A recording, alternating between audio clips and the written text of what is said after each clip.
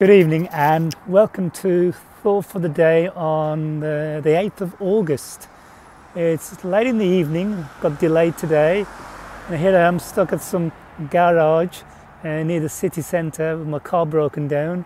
So what a great time whilst I'm waiting for the rescue to do the Thought for the Day. So we're in chapter 26 of Acts. Paul has been pushed from pillow to post since he was arrested or apprehended by the Jews in Jerusalem at the temple.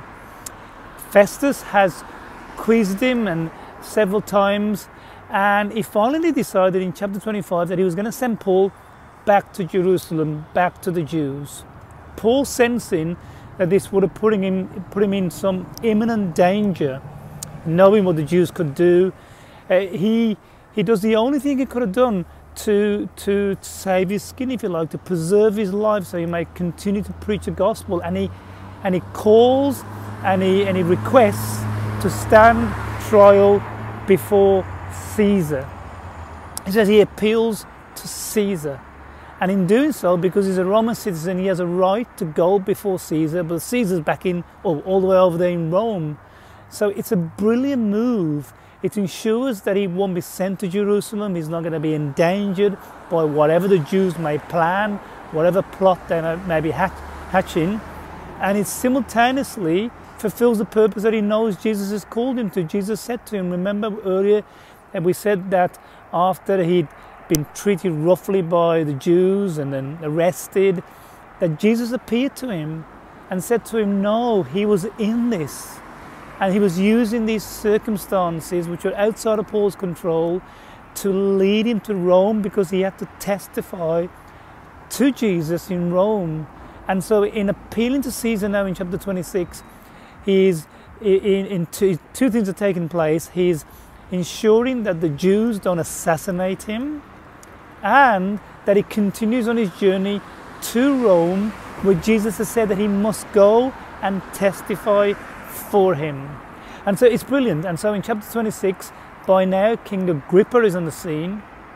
Festus explains to him that he would have released him because he's done nothing worthy of death, but he's appealed to Caesar, and now the judicial process demands that he goes to Caesar. He doesn't know what to do. King Agrippa wants to listen to him, and it's amazing what Paul does there. Paul just sees this, look, he's on trial for his life, but he's still thinking of the gospel. And so he sees this as an opportunity to preach Jesus. And so he tries to convert King Agrippa in giving him his testimony, explaining the gospel. In doing so, eventually Festus interjects and says, Paul, you're mad. But Paul turns to Agrippa and says, look, Agrippa knows I'm not mad. You believe me, don't you, King Agrippa? He's trying to bring out faith, or to demonstrate his faith in King Agrippa, but eventually Agrippa doesn't respond so favourably. That they leave Paul, and they again say, look, this man ought to be released, but he wants to go to Caesar. To Caesar he'll go. And in chapter 27 we'll see next time Paul begins his journey to Jerusalem. And so look, what do we do with this? What does this say to us? I think a couple of things. First of all, Paul could have just given up, couldn't he? He could have just accepted his fate, that this was going to end miserably. When he was going to be sent to Jerusalem, he could have just gone there, but he doesn't. He fights to be able to continue to live and continue to preach. And I think one of the lessons we learn there is, look, as Christians, we don't just give up. We don't just accept our fate, as it were. No, faith demands that we keep pursuing God and His purposes. We don't just resign ourselves to whatever may happen, but rather we fight to live, we fight to preach, we fight to exist, we persevere in life, we persevere in faith, we persevere on our journey. We don't just give in and give up. Woe is me. No, Christian, persevere in your faith, press on. Don't accept mere fatalistic conclusions for your life, but pursue Jesus, pursue the best, expect the best. I think that's the first thing we learn, is, hey, live your life for Jesus. Don't give it up. Don't throw it away. Okay? Secondly, I think it's interesting. Paul knows God has called him and wants him in Rome. And in appealing to Caesar, he's ensuring he gets there.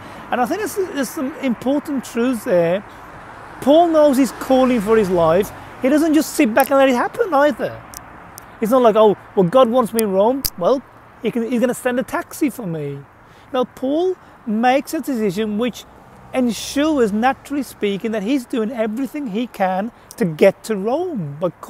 By appealing to Caesar, he has to go to Rome.